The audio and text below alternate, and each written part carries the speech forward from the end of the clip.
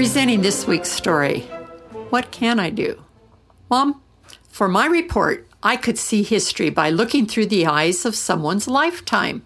That's a good idea. If you use the lives of my friends Dallas and Matiel Wicks, you could be researching wars, segregation, and family life. Mom, that sounds good. Tell me about the Wicks. Dallas is no talker, but he's observant. Listen to what he says. Matiel never calls attention to herself, but she is a valued leader in many organizations. She knows a zillion people. Dallas and Matiel grew up in the South in the 1930s and 1940s. Being Black couldn't be ignored. It affected their opportunities. But all their lives they have focused upon, what can I do? Not, what have I missed? They came from big families. They say, my family was strong and we were happy. When I got out of line, my father talked to me. Mom used the switch. Both ways worked, but sometimes I liked the switch better. After it, nothing more was said. Matiel's father was busy as a Baptist minister, and he had a separate full-time job. But he also played games outdoors with his kids. He was a gifted man. On his own, he learned to draw house plans and build homes. Several brick ones were constructed by him and workers he would hire. When Dallas and Matiel were children, segregation simply was the life they lived.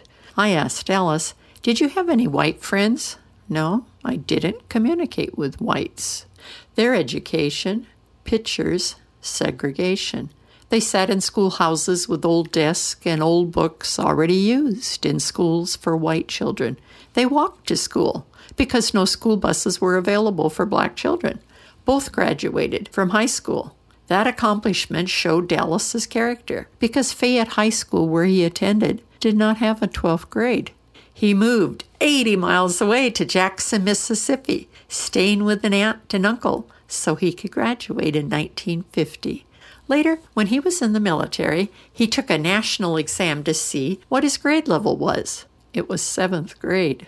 The white woman examiner told him, "You'll never get anywhere without more education." He began taking classes by mail. In the Army, he became an infantryman and was sent to fight in the Korean War. He doesn't like to talk about it. I know he was a scout getting information about the enemy. He received shrapnel injuries and was awarded the Purple Heart. The Korean War was an unusual and tough war for United States soldiers.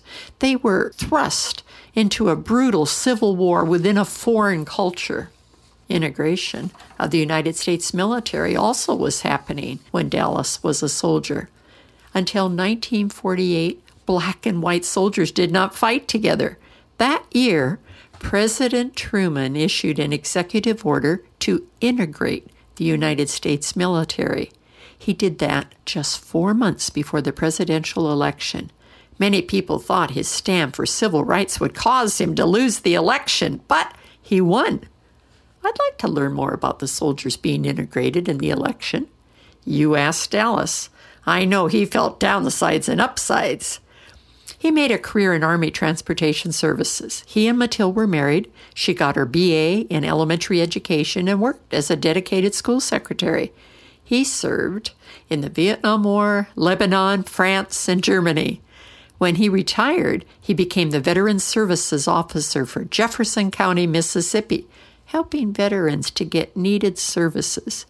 2 months ago, at age 82, he retired for the second time. Dallas and Matiel are known as people who help others and have real faith in God. This is Barbara Steiner with a hug and a thank you to my friends Dallas and Matiel. Please check out thisweekstory.com.